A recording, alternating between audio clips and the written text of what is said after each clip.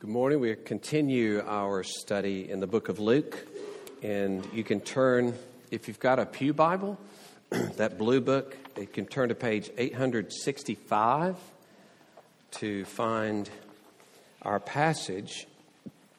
It's Luke 8, beginning with verse 26. Luke 8:26.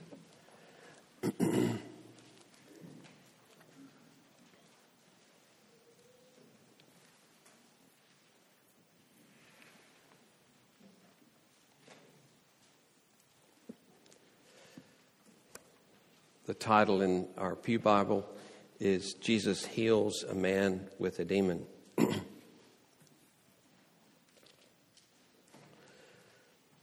This comes on the heels of Christ calming the storm, and in that great act of power and lordship, this one follows. Then they sailed to the country of the Gerasenes, which is opposite Galilee. This means that they went to a Gentile area. The first time Jesus has been to a Gentile area. When Jesus had stepped out on land, there met him a man from the city who had demons. For a long time he had worn no clothes, and he had not lived in a house but among the tombs. When he saw Jesus, he cried out and fell down before him and said with a loud voice, "What have you to do with me, Jesus, Son of the Most High God? I beg you, do not torment me." For he had commanded the unclean spirit to come out of the man. For many a time it had seized him. He was kept under guard, bound with chains and shackles, but he would break the bonds and be driven by the demon into the desert. Jesus then asked him, "What is your name?" And he said, "Legion," for many demons had entered him. And they begged him not to command them to depart into the abyss. Now a large herd of pigs was feeding there on the hillside, and they begged him to let them enter these. So he gave them permission. Then the demons came out of the man and entered the pigs, and the herd rushed down the steep bank into the lake and were drowned. When the herdsmen saw what had happened, they fled and told it in the city and in the country. Then people went out to see what had happened, and they came to Jesus and found the man from whom the demons had gone sitting at the feet of Jesus, clothed and in his right mind, and they were afraid. And those who had seen it told them how the demon-possessed man had been healed. Then all the people of the surrounding country of the Gerasenes asked him to depart from them, for they were seized with great fear. So he got into the boat and returned. The man from whom the demons had gone begged that he might be with him, but Jesus sent him away, saying, "Return to your home and declare how much God has done for you." And he went away, proclaiming throughout the whole city how much Jesus had done for him. Thus the reading of God's word. Let us pray. O Lord, bless us as we study your word, as we consider this passage that reveals your glory, your power, your goodness, and how desperately we need that, Lord. Bless us to see your beauty. In Jesus' name we pray. Amen. So, in 1902, Arthur Conan Doyle wrote another of his novels about Sherlock Holmes. And while I've never read this novel, the memory of the movie based on it is ever imprinted on my mind. It was probably the greatest fear I had as a child as a result of this movie. So, as would happen in this movie, you're on the moor in Scotland, in England, and it's dark, and you're walking along, and you hear in the distance,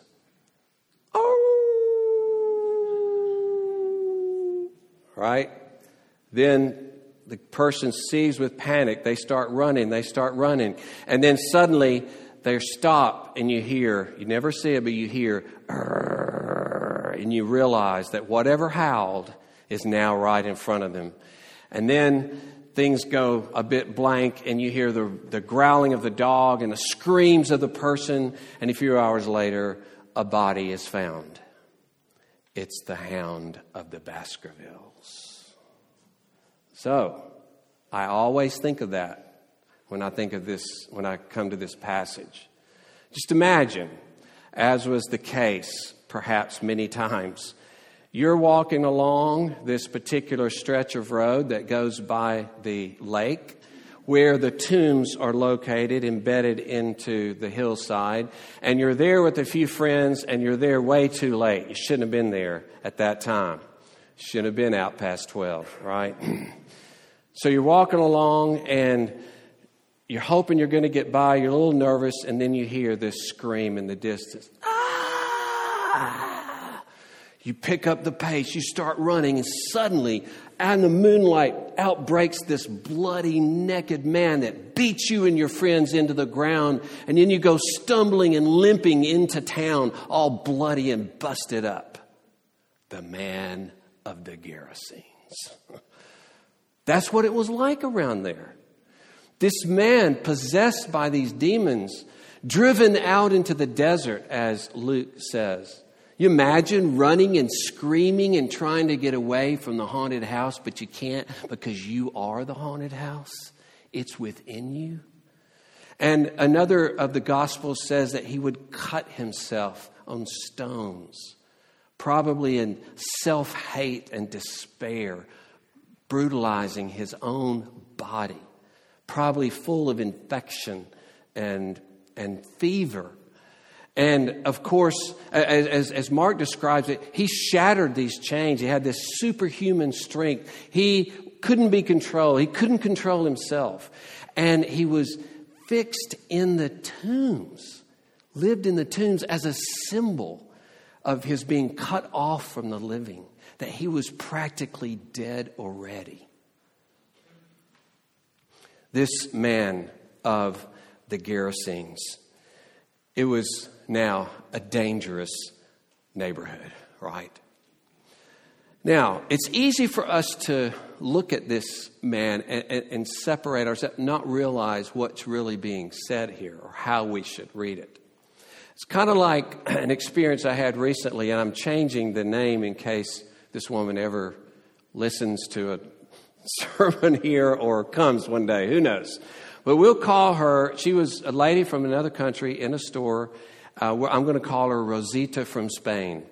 But it was a different, and we're going to say it was Steinmart, but it wasn't Steinmart. It wasn't Rosita. So I'm bringing this stuff back to Steinmart, and things we had gotten earlier, we didn't need them. And we're just sitting there, and she's tabbing it up and just working, and then suddenly she says,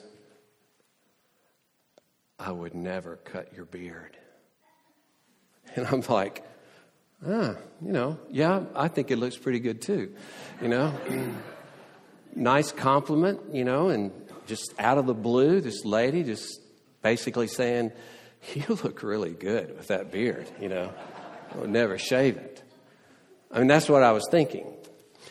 Until I realized I had given her my license that has my face without the beard. So what she is saying, "You are so ugly. I would never let your face be seen again. Please, for all of our sake, keep the beard." That's really what she was saying, right? So as you read this, you and I are very likely to separate ourselves out from the demoniac.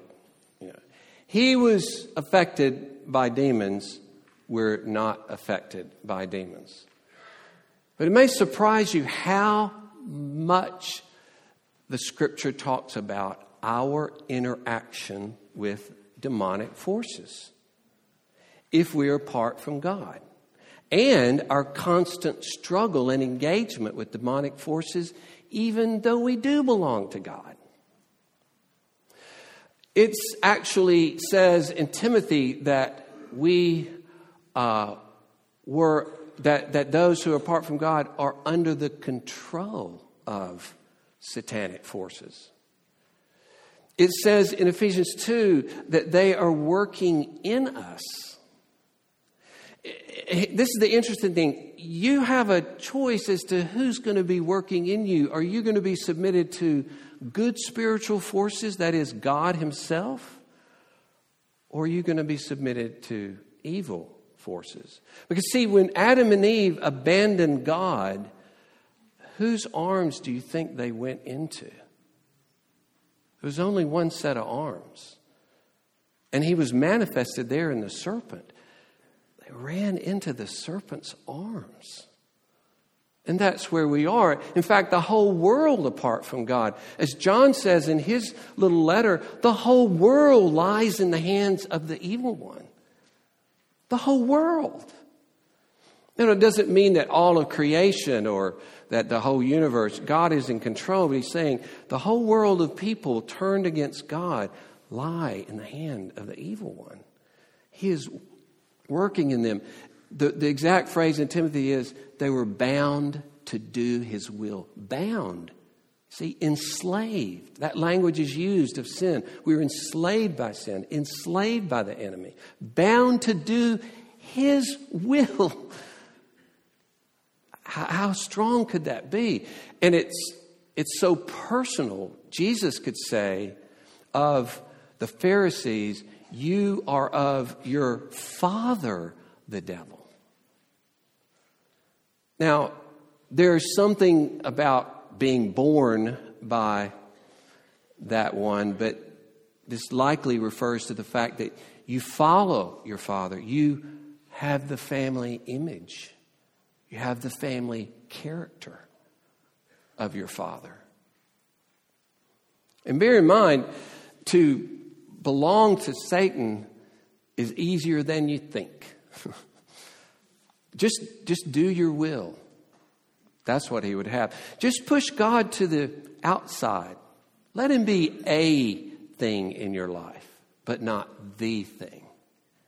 Let him be just one of the things you think about, but not the one who governs your life. That's what he wants. That means you belong to him. When Christ is not supreme, when you have not entrusted yourself helplessly to Christ, to depend upon him for life and salvation, then, sadly, you belong to the enemy. So, you see, in reading this, we have to see that in all of these cases, it's a picture of what God does in salvation, what Christ does in salvation. And it's one of the most important things because it says in 1 John, he came to destroy the works of the devil. How like this is that statement in John? And John's not talking particularly about demonic possession, that he came to destroy the works of the devil in demonic possession as this is described. No, in the wide sense of that word, however Satan has controlled people and owns people, and however they're bound to do his will, however it could be said of them, you are of your father, the devil, that he is working in them and they have the family likeness. He's come to destroy the work of the devil. He's come to set them free. He's come so that they would no longer belong to him. And that's why specifically Paul says, we've been transferred out of the domain of darkness into the kingdom of his dear Son. See? Destroying the work of the devil is to deliver you out of that kingdom and to put you in the kingdom of Jesus. That's really, in one sense, it's the whole of the Word of God. That he comes to rescue his people from the dragon, his bride from the dragon. He came, and John means this as a summary statement in a way. It kind of covers everything from one perspective. He came to destroy the works of the devil. So you see, we can't separate ourselves out. We can't distance ourselves from this. He's got the license and he's looking at our face. This is you. This is me. This is our plight. So that first question that I asked there, do you see yourself in the demoniac? And that means, do you see your own helplessness apart from the mighty Christ? That's a vital part of it. In fact, a willingness, maybe even a comfort or freedom to admit your helplessness, that by nature you and I are bound by evil. We're bound by things beyond our control.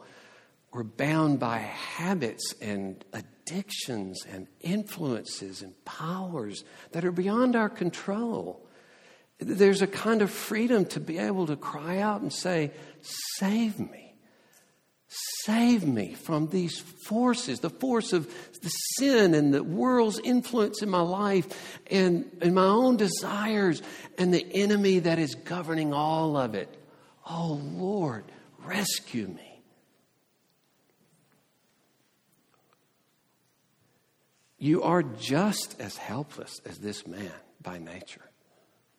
You're just as bound spiritually as this man is or was. Do you see yourself in the demoniac? Then the second question is, do you see yourself in the townspeople? Their reaction is a surprise and a tremendous disappointment.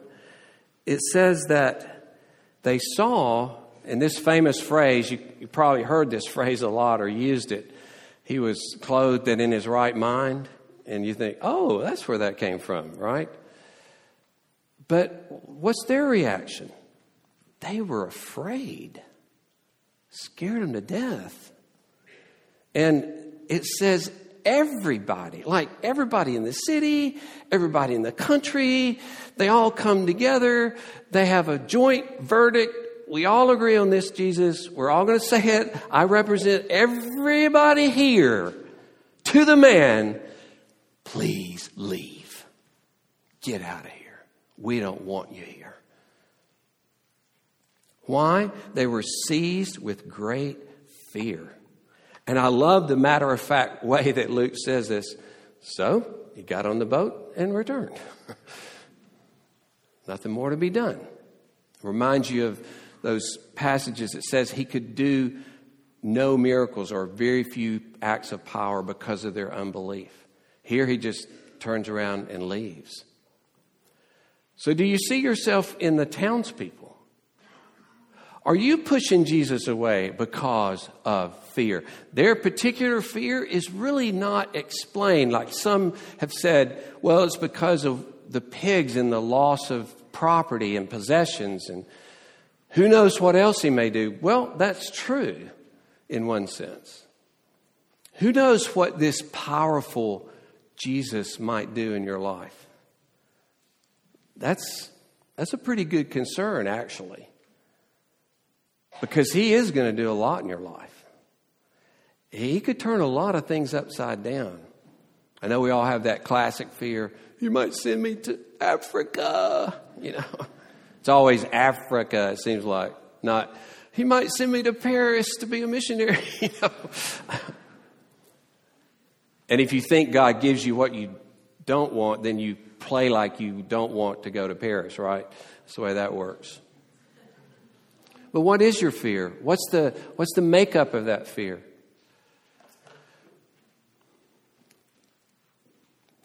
You really may fear that this Christ, if I let him have my life is over. I know it's going to be downhill after that. I know I'm not going to have the fun I used to have. I'm not going to have the pleasures I used to have. I'm not going to be able to enjoy the things I used to enjoy in the hands of this must-be ogre from heaven, right? That was a lot of my thinking. As I sat in the choir in the Methodist church growing up, and I couldn't wait till service was over so I could get home and watch NFL football. Couldn't wait. Please. Not another altar call. That was my attitude. That's the way I responded. And I couldn't understand at the time what riches, what amazing confrontation of the living God could be mine if I was even listening to what was being said. And how it would overshadow any other pleasure in this world. In fact, it would highlight every other pleasure and bring those pleasures of creation and culture into the presence of God so that they exploded with a new meaning. Couldn't imagine that. No, it's going to all be over. That's what I was scared of. I was scared that this God would never be happy with me. He'd never be satisfied with me. I could never please Him. I could never be good enough. I can't repent enough. I can't believe enough. I can't do enough to keep up with this God and to be the kind of person He'd want me to be. I'm just taking myself out of the game. Better not to even try than to get into that treadmill of trying to be this person that God wants me to be. I'll just back out now. And then to find out, as I was struggling to get all of my good things arranged before God so that He would like me, and then God just suddenly sweeps it all off the table and says, nothing you ever done makes any difference whatsoever as to whether I'm going to love you or not. And He puts the beauty and righteousness of Jesus on the table and says, I will love you in Him. How about that?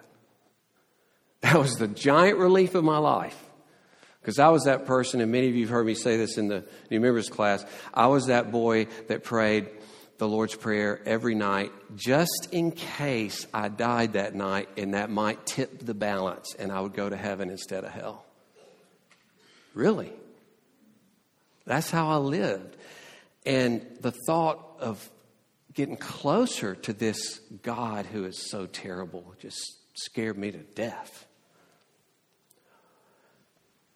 And so God realizes that the reason we left Him in the first place in Adam and Eve's sin was we didn't think He was worth trusting.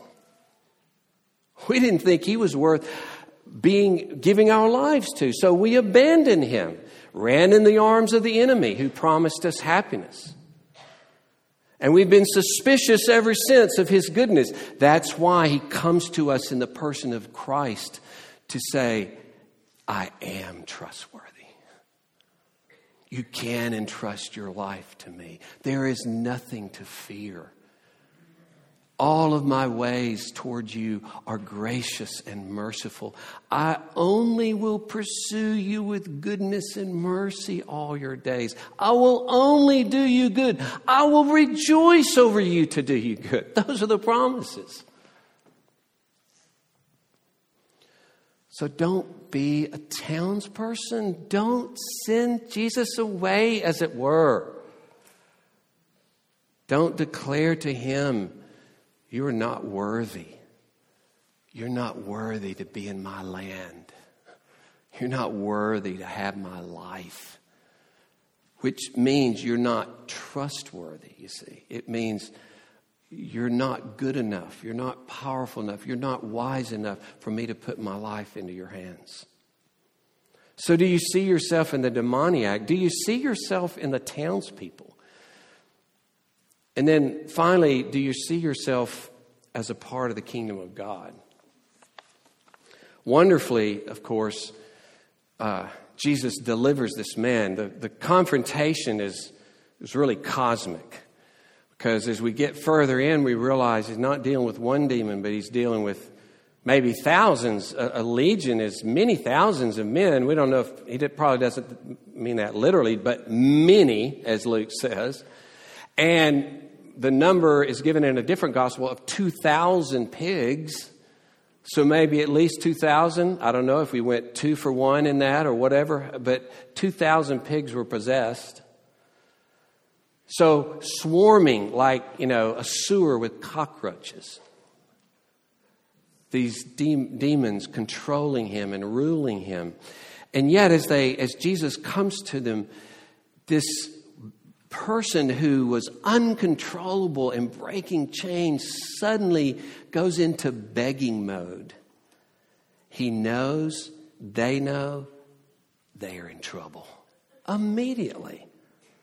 And they're crying out, don't send us into the abyss. And the idea is, in the final day, they know they're going to be sent into the abyss. A lot of people don't believe in hell. Demons do, right? They shudder, James tells us. They shudder as they think about who God is and what's going to happen to them. So they see Jesus, and it's like a man who's on death row, and he knows he's got 6 months. They're making appeals, and hopefully it's going to be delayed, and hopefully it'll be rescinded. And suddenly, midnight, they walk into his cell, and they're coming to take him to the electric chair or take him to get his shot that night. And it's like, what are you doing here? You're not supposed to be here. You're coming to take me away now? That's the sense here. Like, is it already over? Don't send us into the abyss. That's how helpless they were. That's how scared they were.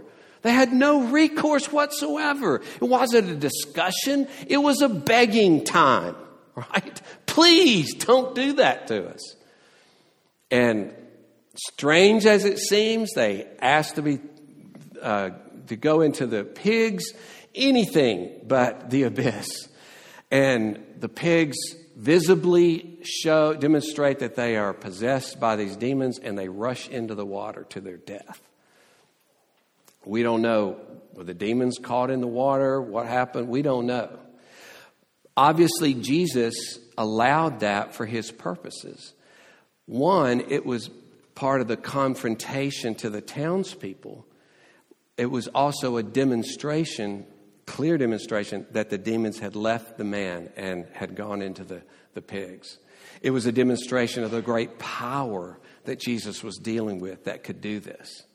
We just went to our granddaughter's pig presentation at the Fort Worth Stock Show. And these pigs, there were like 40 of them in this one pen, just one of many classes. And those were big, big pigs. And you think of thousands of those pigs running down. I mean, that had to be an amazing event that nobody ever forget. You remember the time those pigs ran into the water? Yeah, man, just huge. Jesus knew what he was doing. He knew the cataclysmic event that it would create to demonstrate his power at that moment. But this was this man, so uncontrollable. Here he is sitting at Jesus' feet. He's in the position of a disciple. Submissive, under perfect self-control, giving himself up to Christ. Wow, that is incredible. The power of Christ to confront not one, but thousands. And you get the sense it wouldn't have mattered if the whole demon host was there. They're out. He controls them by a wish, by a command. There's no limit to this one's power. Now, I'm going to say this as an understatement, but I hope it has some effect. One of our favorite movies is Coal Miner's Daughter. Cece Spacek, Tommy Lee Jones. So they got married. He's come in, coal dust on his face, and he has this book with him. Things have not been going so well, let's say, in the intimate area with the two of them. So he's got this book, and he brings it in, he hands it to her, and she says, "Dude, what is this?" Cece Spacek, a great Southern accent. "What is this?" "Dude, it's got pictures." Like that. He says, in one of the great quotes, we use it all the time, "Honey, that book's helped people the world over.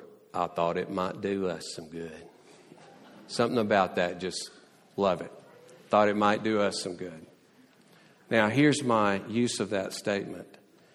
This Jesus, who brings 2,000 demons out of this man who is uncontrollable, tortured, and now he's clothed and in his right mind, and as we will see, wants to give himself up to Jesus. He might do you some good. You think? You think He might do you some good? You think He might change your life? You think He might deal with your sin and your fears and your unbelief and your worship and your prayer and your time in God's Word and your relationship to your spouse and all the things that you struggle with? You think He might do you some good. That's what it means to be a part of His kingdom. Is to be like this man, helpless but rescued. Helpless but on the road to rescue. Sitting at the feet of Jesus.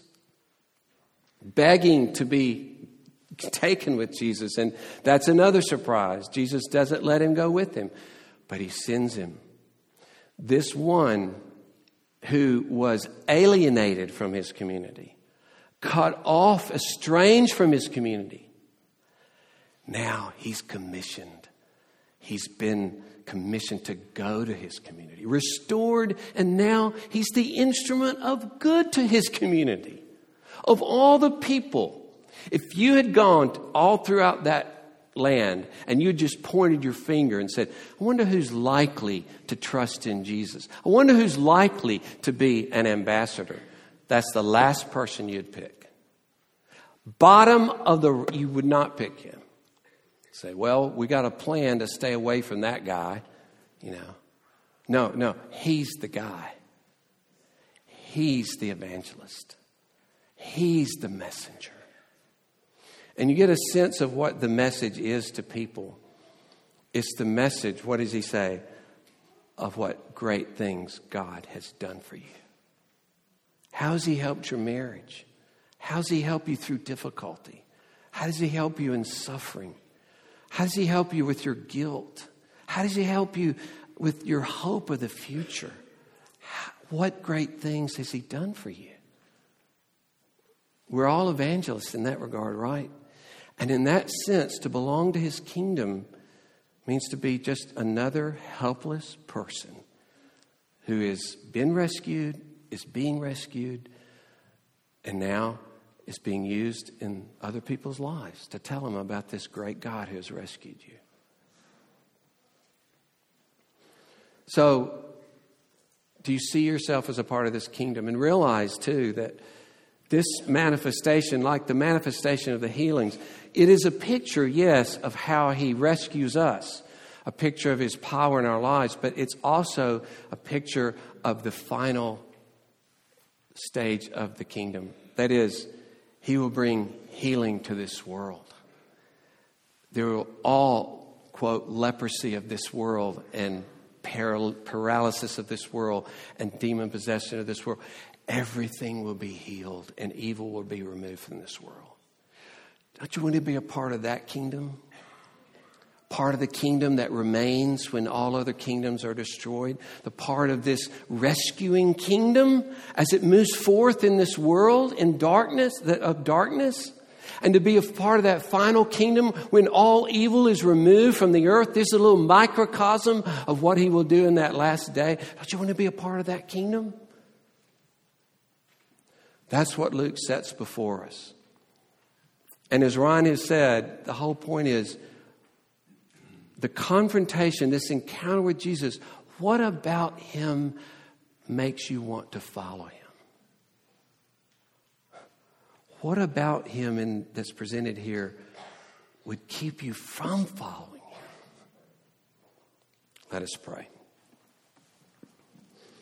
Oh, Lord Jesus, we honor You. We lift You up as You are presented so majestically in this passage. We stand in awe, Lord, of Your great power over the greatest spiritual forces there are.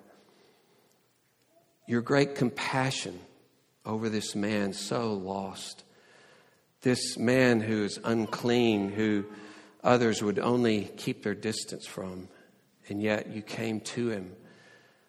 You ministered to him. You embraced him. You rescued him. Oh, Lord, what compassion, what power, what transforming power. Lord, we all know the grip that evil can have on our own hearts. Even as believers, we're shocked so many times at how we can fall into such evil thought, at least, and sometimes so much more. How we continue to need you and rest in you as our constant deliverer from the evil one. Even as we prayed in the Lord's Prayer, deliver us from the evil one. You put that prayer on our lips. Deliver us from the power of the evil one. Lord, may we always be that dependent, that helpless, but that expectant, that confident. The greatness of the power of our precious Lord Jesus. Oh Lord, make us a part of your kingdom. Rescued from the domain of darkness and transferred into the kingdom of your dear Son.